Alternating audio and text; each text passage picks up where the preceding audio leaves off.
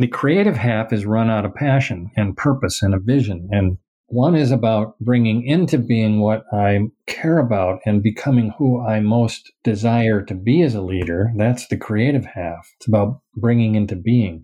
Reactive half is about responding to problems, fears, and threats. You can't create the kind of agile, adaptive, innovative, engaged workplaces that we are trying to construct in order to thrive in a VUCA world. You literally can't create those cultures and systems and structures from a reactive leadership mindset. They won't boot up.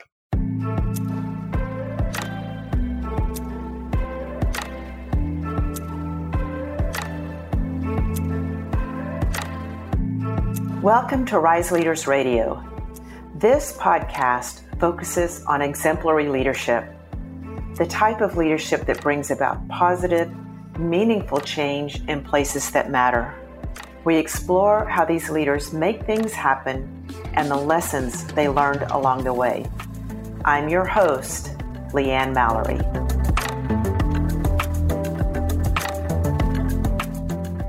Leaders who lead from a creative, vision, or outcome-based orientation outperform those who lead from a reactive orientation focused on problems and motivated by fear. No question. Bob Anderson is the creator of the Leadership Circle Profile, a groundbreaking 360 leadership assessment. We recorded this call on February 21st, 2020. The data is significant because the coronavirus had not yet reached pandemic status and there were no detected cases of community spread in the U.S. We don't speak at all of the crisis in our interview, and listening today, it seems a bit tone deaf. As you listen, I invite you to place the conversation in the context of the incredibly volatile, uncertain, complex, and ambiguous environment we're living in. Throughout the conversation, Bob talks about practices he personally engages in to deepen his own development. I've taken the liberty to document my version of those, and I've provided a link to them in the episode notes and on my website at www.rise-leaders.com/podcast. I met Bob in his living room in 2004, where he would conduct the certifications for the Leadership Circle Profile 360. There were about 8 of us in the room. Today, the Full Circle group certifies around 800 coaches a year, has over 200,000 profiles in their database, and the tool is translated into 15 languages. The 360 provides feedback that can result in a deep dive and sustainable change. It's based on a strong foundation of research in leadership, psychology, adult development theory, and much more. We spend most of our time in this interview on the creative and reactive dimensions of the model and on the latest findings gathered from a database of write-in comments provided when leaders rate other leaders. Bob and Bill Adams' latest book, Scaling Leadership, is based on this provocative data. The conversation picks up as Bob begins describing the model.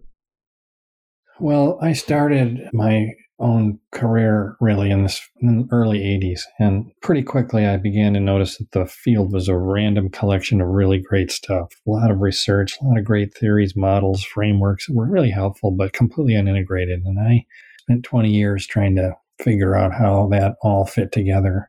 And when it did, it came together. I built the assessment. So underneath the assessment is a very thoroughly and very integrated model of the best of the field of leadership and psychology and spirituality and how it all plays out in our field. And then the assessment is a way of plugging people into that model and giving people a sense for where am I in a very thorough model of what makes for an effective leader. So there's a lot we could say here, but there's 2 basic, really big frames in this. One is the vertical dimension of the profile. So it's laid out in a circle. So if you think about the vertical, top half of the circle is creative, bottom half is react. And so the top half is a set of kind of a distillation of all the various competencies. There's 18 different key competencies up there that we know from lots of research are highly correlated to leadership effectiveness and business performance.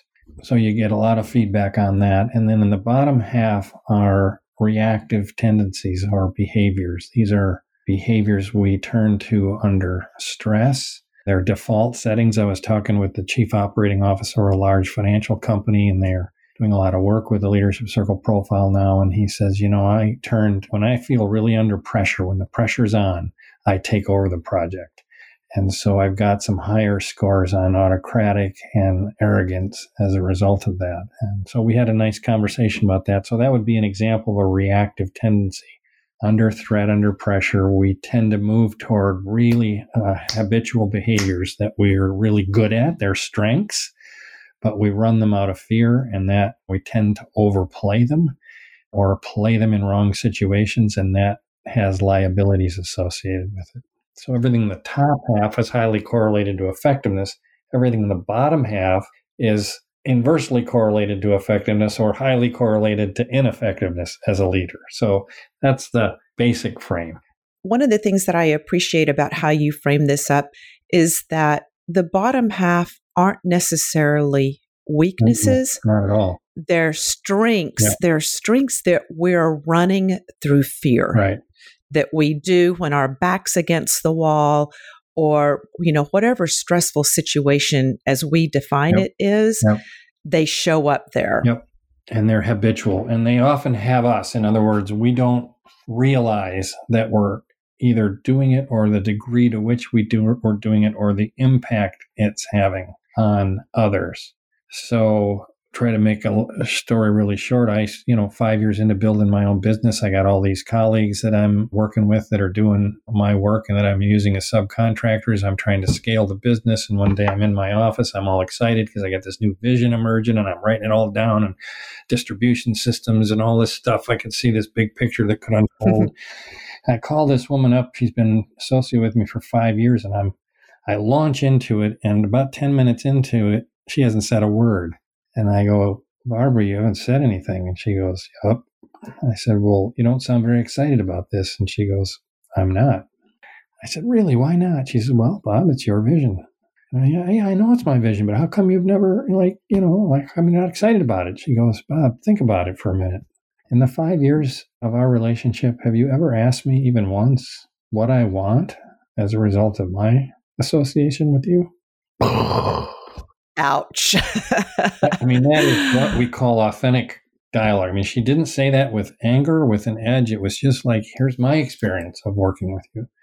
I'm out there talking about empowerment, involvement, all these different, ways of, and I go, oh my gosh, you just got me. And I sat down, and this is key to the underpinnings of the reactive. I sat down and I was really angry. And I sat down and I decided to write down everything I was saying to myself in that anger.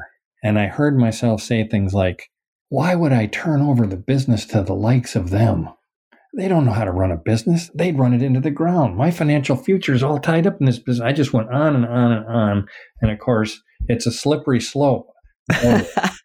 Very slippery slope to failure. And there's no way I'm going to let go of the reins of this business. And then I looked at all that and I went, I'm as the most high controlling manager that I consult to. And I'm out there championing involvement and running my business like no way would I let go. That's a case of a strength. I'm really good at driving results, but it's got me because I do believe, and especially if I wanted to scale my business and grow it, I had to build, relationships of common purpose and alignment, which I wasn't doing. We weren't even having the conversation. So that's a good case of a strength being overused, but underneath it is the fear of failure. Like if I really let go, and then this thing could blow up in my face. What strength were you using, Bob, when you sat down and wrote and then came to the realization that That's what you were Yeah, doing. that's the other side. That's the creative. The creative half is run out of passion and purpose and a vision. And one is about bringing into being what I care about and becoming who I most desire to be as a leader. That's the creative half. It's about bringing into being. Reactive half is about responding to problems, fears, and threats. And there will always be problems, fears, and threats. But when we make up that it's too dangerous to speak up in the room all the time, or if I always have to prove how smart I am, or if I always have to be in control, that has liabilities associated with it. So I was acting out of the part of me, a very significant part of me, which cares about what I care about and is here for some very specific things that I want to do with my life. And that we would call creative in general, but in this case would be one of our dimensions called high achieving, which is purpose, vision, strategy, decisiveness, and so on, execution on results. That's a very important component of leadership. And as you started reflecting, what I'm hearing is that another strength that you had worked on and had developed was self-awareness and compassionate and relating side of yourself that allowed you to be able to reflect and learn something from this conversation with Barbara. So you started with that achieving results, but then what actually got you out of that trap was another set of competencies that you had worked on developing over the years as well. One of the set of competencies of the top half have to do with self-awareness. And she really interrupted me with one of the competencies we call authenticity. And it really interrupted me. And what I know from our work is that underpinning any reactive strategy, and there are three basic reactive strategy. One, we play too small. We play careful and cautious. We seek harmony over the kind of conflict that often ensues when we really put forth what we're after as a leader. So that we call complying. The other is what I was talking about, which is controlling, where we're overly driven to get results, usually over the top of people, results over people. And then there's protecting, which I mentioned, which is the arrogance. So I have all three. And the arrogance, and where we're highly rational and we have a vested interest in proving to people how brilliant we are. So any one of those underneath it goes right to the core of how we form our identity and some core operating beliefs and assumptions that define us. The basic equation under any reactive strategy is my worth is in your hands. Somehow you define me. How you see me is vitally important to how I see me. And I maintain that in certain ways. I'm the one who always gets results, or I'm the one who is nice and agreeable, or I'm the one who's super rational and brilliant. This defines me. Well, any situation which threatens that puts us under pressure and we tend to react. So even the thought of high involvement in my own business wasn't even a thought, even though I'm out there talking about it. That's how defended I was around it. And it's been quite a journey, actually, over years to allow more inclusion and to build an organization that can really scale through others. And I would imagine an entrepreneurial language or the founder-led organizations, this is also where we find the founder's trap. Mm-hmm. That if they can't get out of those stories, the company can't scale. It cannot reach the next level if those fears or those stories are driving and they've got that death grip on the reins of the business and don't include other people in that. We see that a lot, both in founders and senior leaders and organizations large and small, where, brilliant, absolutely, utterly brilliant, created an industry kind of leader, holding the entire creative process of the organization in what you describe as a death grip. And the backstory was the pipeline wasn't filled. Competitors were catching up to their innovative positioning in the marketplace. And they were looking at a potentially catastrophic scenario if we couldn't get more creativity through this business. And it all came down to a brilliant founder holding on. Like, my identity is, it all runs through me. So this business defines me. I am the creative genius in this business. And that can't scale. that just can't scale. And when we did our work for the book Scaling Leadership, when we looked at the top 10 strengths of highly reactive leaders, this picture became utterly obvious. The top 10 strengths are technical, high genius level, very bright, very intellectual, good domain knowledge, creative in the sense of innovative ideas and stuff like that. These were the key strengths that defined them. But they're also rated as the most ineffective leaders, because when those strengths are foremost, you're trying to run the organization through your brilliance, as opposed to scaling the brilliance of others, which is a whole different set of capability. Name those three again. The technical. Yeah, like the top 10 strengths. We did a research study where we sorted our database, like you mentioned, about 200,000 leaders around the world. We looked only at senior leaders in complex roles, large organizations around the world. And then we sorted it for highest creative, top quartile, highest creative, low reactive, and high reactive, low creative. So we had a really high creative group of leaders and a really high reactive group of leaders. And then we just read the comments and studied the comments, and we turned it over to research firms to do it, but they did what's called a content analysis, and they literally sort all these comments into themes. What were the predominant strengths that emerged in this data that were described by leaders? This is leaders describing leaders. So this is senior leaders describing, here's what makes you work, here's what really makes you effective, and here's where you need to improve. That's a really rich conversation, and nobody's ever studied it. Literally, I think I've not seen a study like this. So this is Leaders on Leadership. It's a street view. It's no theory. It's just how many times did leaders say you're good with people, or you're a good listener, or you're good on technical skills. And the list for high reactive leaders was all about their personal capability. They're smart. They're creative in terms of generating ideas and thinking outside the box. They're brilliant. They're good on domain knowledge, good strategy, drive results, all that stuff. What was really interesting about that, though, was that most effective leaders were rated the same. They had an equal number of comments.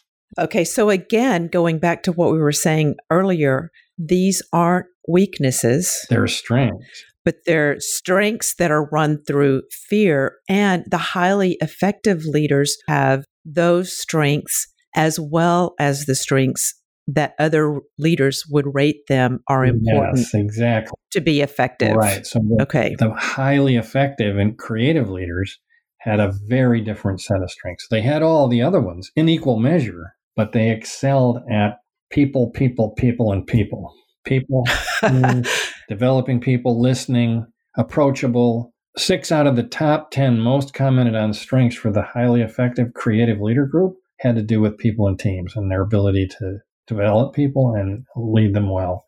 The next set of them was purpose, vision, and authenticity. And that rounded out the top 10 list of the most effective leaders. So yes, they have their technical skills and their intellect and brilliance. You have to have that to play. That's table stakes. It doesn't define leadership, and it doesn't scale if you're trying to run your leadership through your own creative brilliance. It scales when you can develop that in others. And that's what I wasn't doing when she said, Bob, have you ever once asked me in our 5 years, right? So this is a big deal. So there are strengths with which we're identified.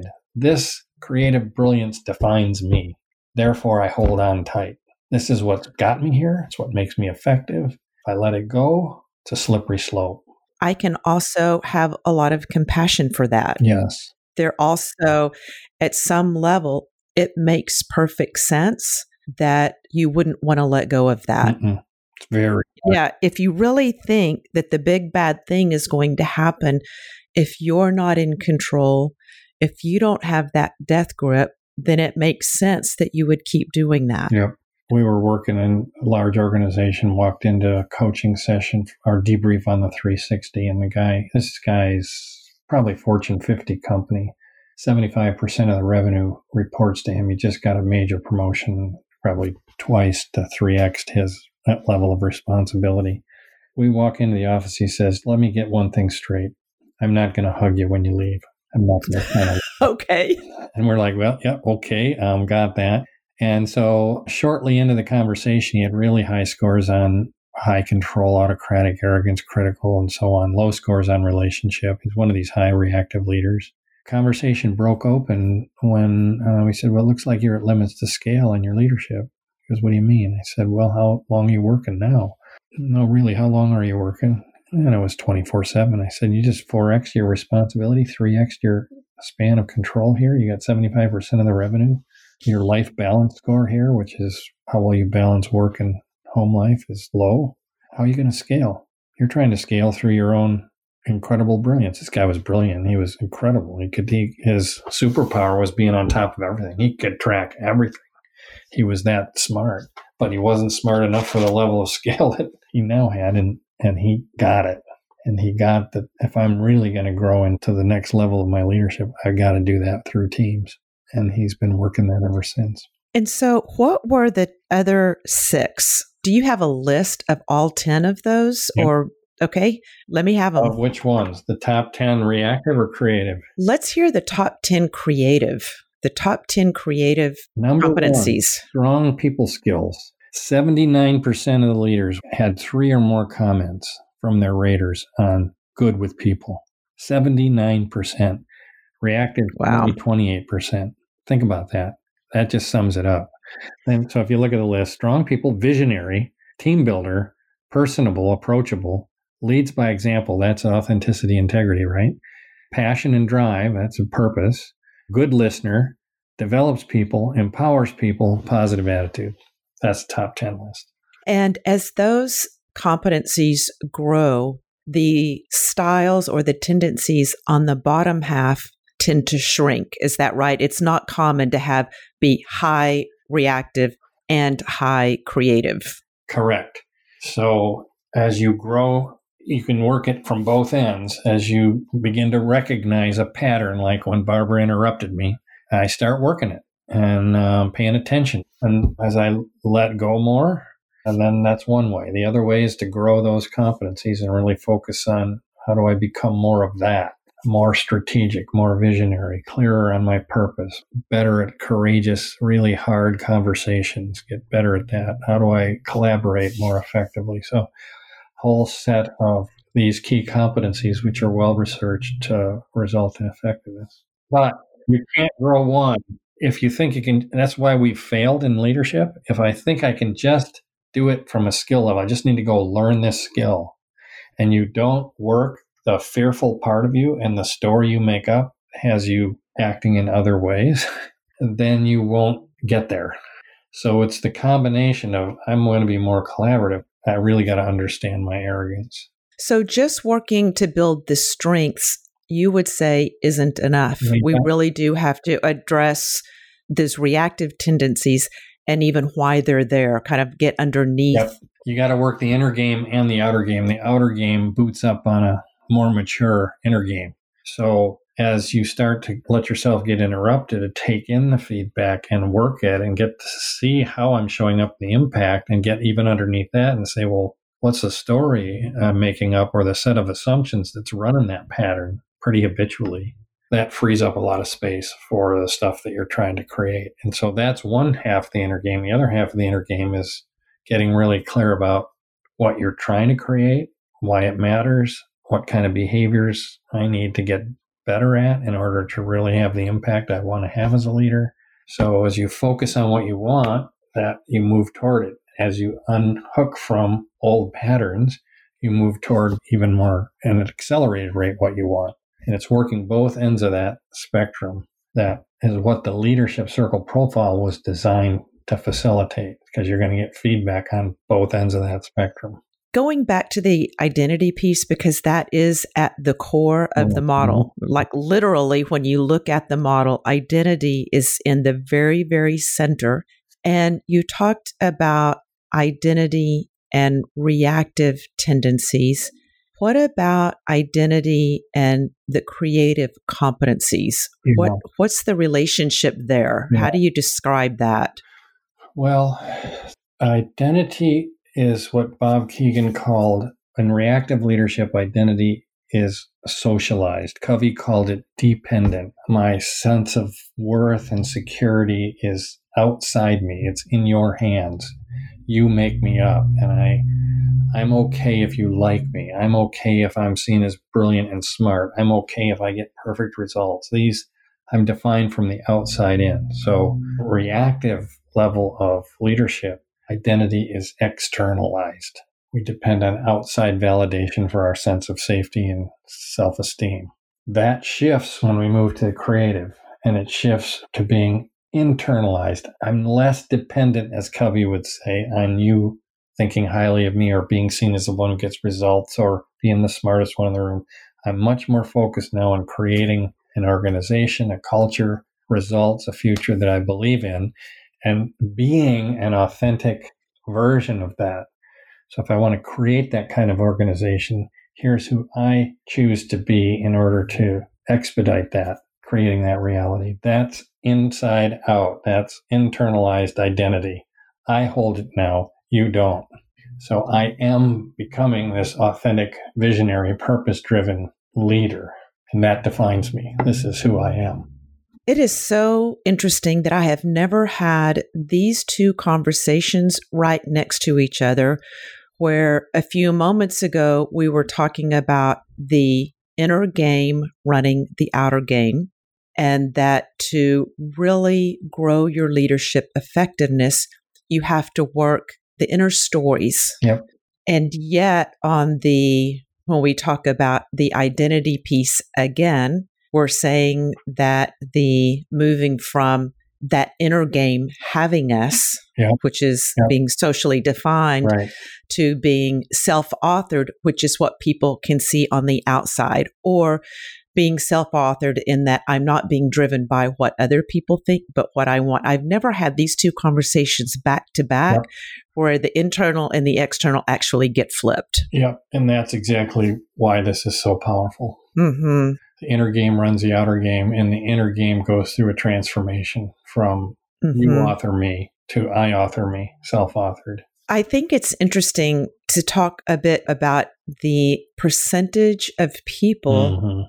80% of the world is estimated to be working from the reactive, socially defined mindset, and only 20% on the other. It's mind-boggling. And are those statistics still true? Yeah, they are. When you look at the adult development research, that's where that comes from, where they're assessing not how you're showing up in the workplace, but how you construct your thinking, your meaning-making system. And that's a pretty sophisticated kind of assessment, but it's thoroughly validated. And 80% of adults are still outside in. There's phases within that. It's maturing, but it doesn't really flip to fully self-authored until only about 20% make that full flip. The reason we think that's important to leadership is because we think the complexity of today's business environment, VUCA, volatility, uncertainty, complexity, ambiguity, all of those things, that the turbulence and perturbation and disruption that we're always in now require creative or higher. You can't create the kind of agile, adaptive, innovative, engaged workplaces that we are trying to construct in order to thrive in a VUCA world. You literally can't create those cultures and systems and structures from a reactive leadership mindset. They won't boot up. Well, if we just take a look around us, that 80% reactive says a lot about the amount of mischief we have going on right now with, I would say, things like easy binary answers to century-old problems. You know, we want things to have a really easy, straightforward answer. No. And there is none. And no matter what side you stand on, and I'm, a huge advocate for things like living wages and pollution-free environment. And it's not a switch that I can flip. There is so much complexity in dealing with those kinds of issues, but I would love an easy answer. Yeah, you see a lot of that now, trying to solve very complex problems with old, simpler solutions. And they can't work. And the very nature, we talked about identity. We haven't talked about other things that come along when the inner game's maturing. But one of them is from very black and white thinking. right, wrong, black, white, to much more nuanced and much more complex, and where both sides can be right. And how do we hold the truth of both sides, even though they're in disagreement, and really stay? I was talking with this chief operating officer. He talks about stay in the tension of the conversation and allow the tension to work for you to create a higher order solution, which is going to be probably surprising to everybody that's in the conversation. We didn't have that solution coming in.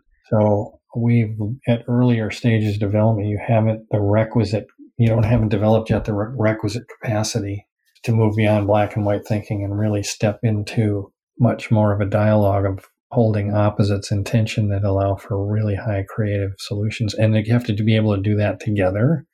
This is where collective effectiveness comes in. And a lot of our work is now around how do we help not you just become more individually effective, but this group of leaders responsible for running the organization, how do they get more collectively effective? Where the collective intelligence is above the average intelligence, right? In most groups, and this is in high reactive groups, the collective intelligence is below the average intelligence. We come together and their pattern of interaction, it gets worse. We actually dumb down together.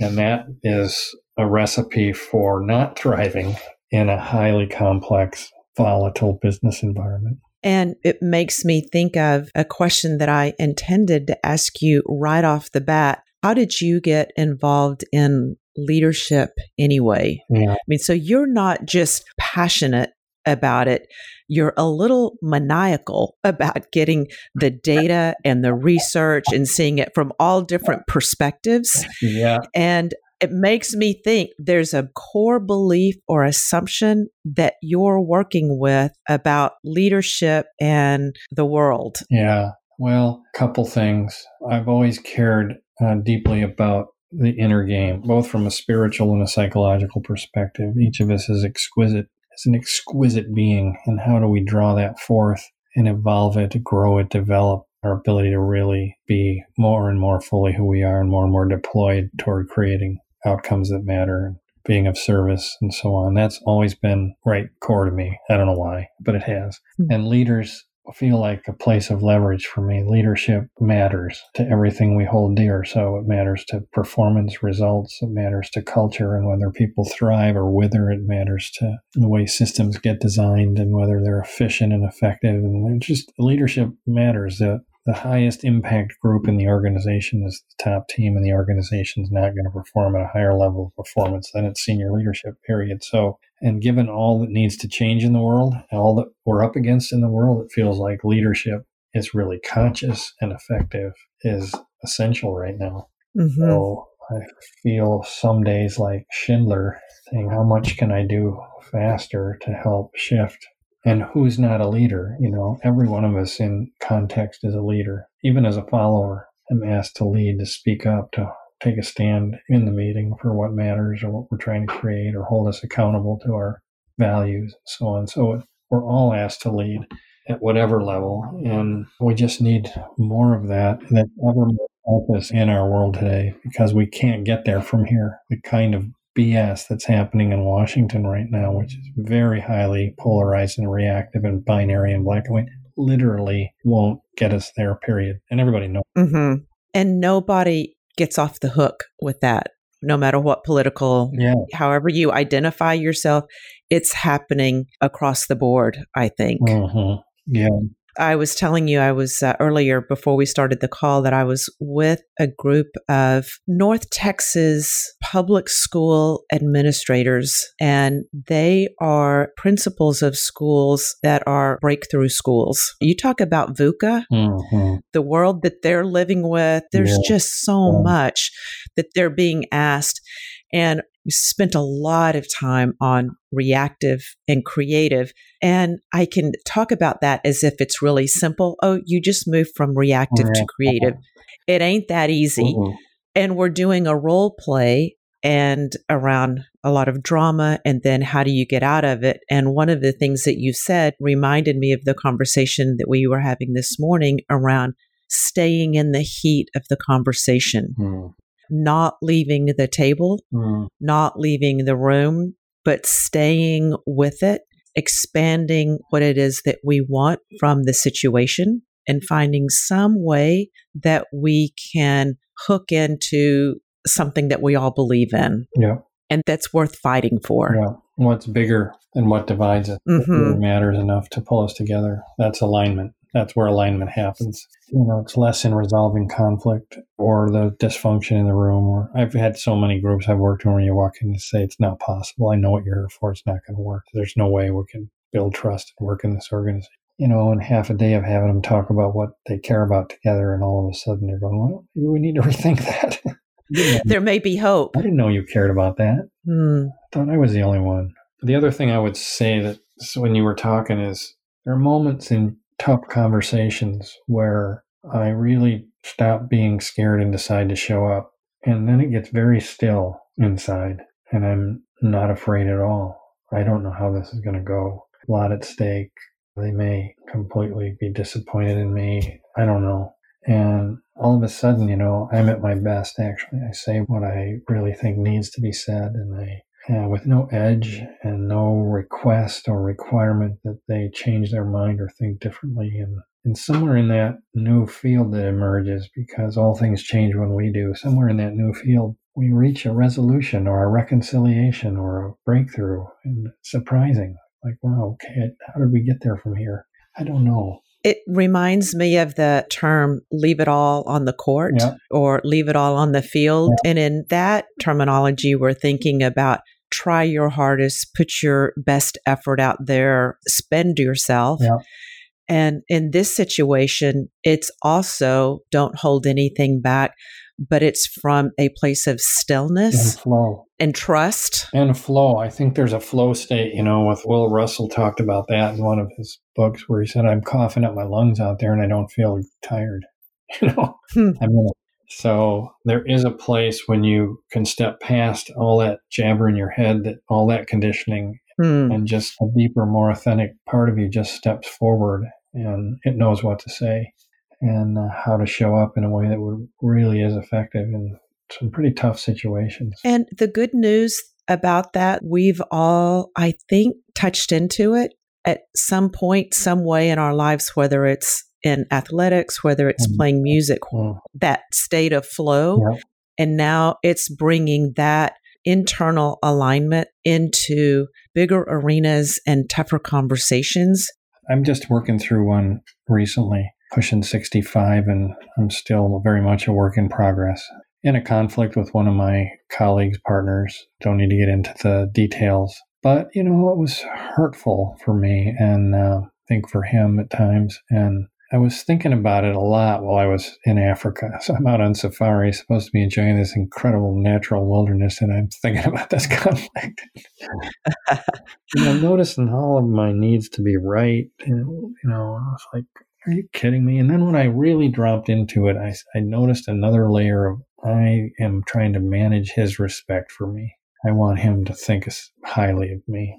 And I thought, wow, I don't need that. It doesn't matter if he does or he doesn't. And then I just came home and we had some very honest conversation with no edge, no requirement. Just here's how I experience it. Here's what I want. Here's what I don't want going forward. And it was done. It was like there was no edge in either one of us. So when we step past one of those core organizing stuff that goes way back, here I am still working on people thinking highly of me.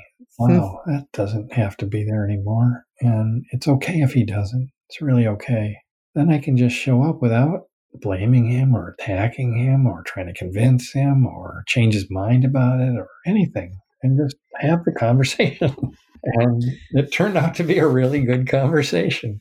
Thank you for sharing that, and a lot of grace and a great reminder that really the work's never done. No. We just peel the onion back a little bit further, get to something that's a little deeper in there.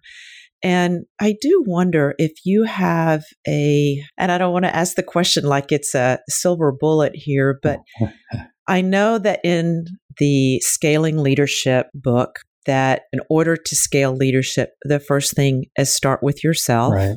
Is there a practice or set of practices that you would recommend for anybody that will help them get to this place that you were able to get to, where you realized that I'm still working this this thing for respect. Is there something that you would advise? Yeah, I've talked about them. What's bigger than my fear? What do I care about? I've had a practice of reflecting on my life's purpose in pretty practical ways. So part of what I was doing in Africa was I was doing a thought experiment where I said, I'm 65. There's no guarantee I'm going to be here in 10 years. So let me assume for a minute that I only have 5 more years. And they'll be good years, but I have 5 years. And I'm going to be on my deathbed and I'm going to feel complete and ready to go.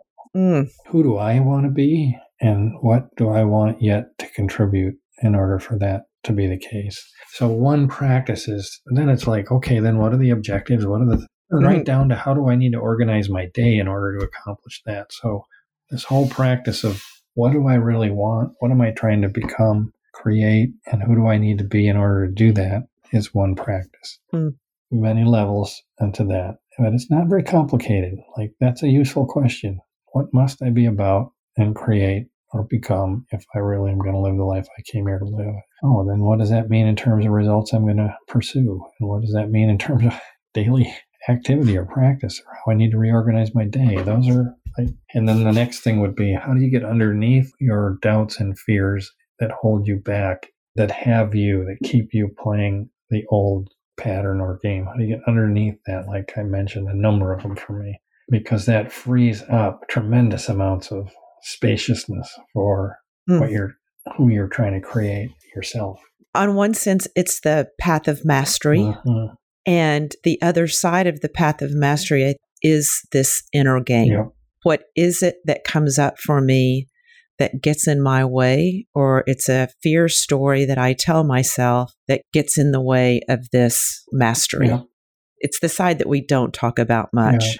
Bob, I'm going to go ahead and start bringing us to a close here. And I know that Leadership Circle Profile, the Full Circle Group, you all just have so many things that you're offering and so much going on right now. Other than pointing people to your website, is there something else that you want to make sure that people know or can get access to? Not really. I mean, our website, it's all this would be there, but I think the 2 books, that the one you mentioned, we mentioned Scaling Leadership, and the book before that is Mastering Leadership, in and around both of those books in our conversation. And then there are some position papers that I've written over years on the site too. I can attest to the resources there. And when Mastering Leadership came out a few years ago, it took me a while actually to get through that book because I was making so many notes. Every paragraph had me thinking about something else. So I agree. Both of those books are incredibly practical and written in a way that it's really easy. Like, you don't have to contort your brain to understand anything that's being said there. It's pretty simple wisdom. Oh, thank you. You're welcome. Well, thank you, Bob, so much for your time today. It's been beautiful to be reconnected with you again, and for the work that you're doing in the world and all the energy and effort that you're putting into it. I really appreciate it. You're welcome. It's been great to be with you. In many years of being associated. I love it. And many more. Well, I hope many more. Way more than 5. That's right. All right.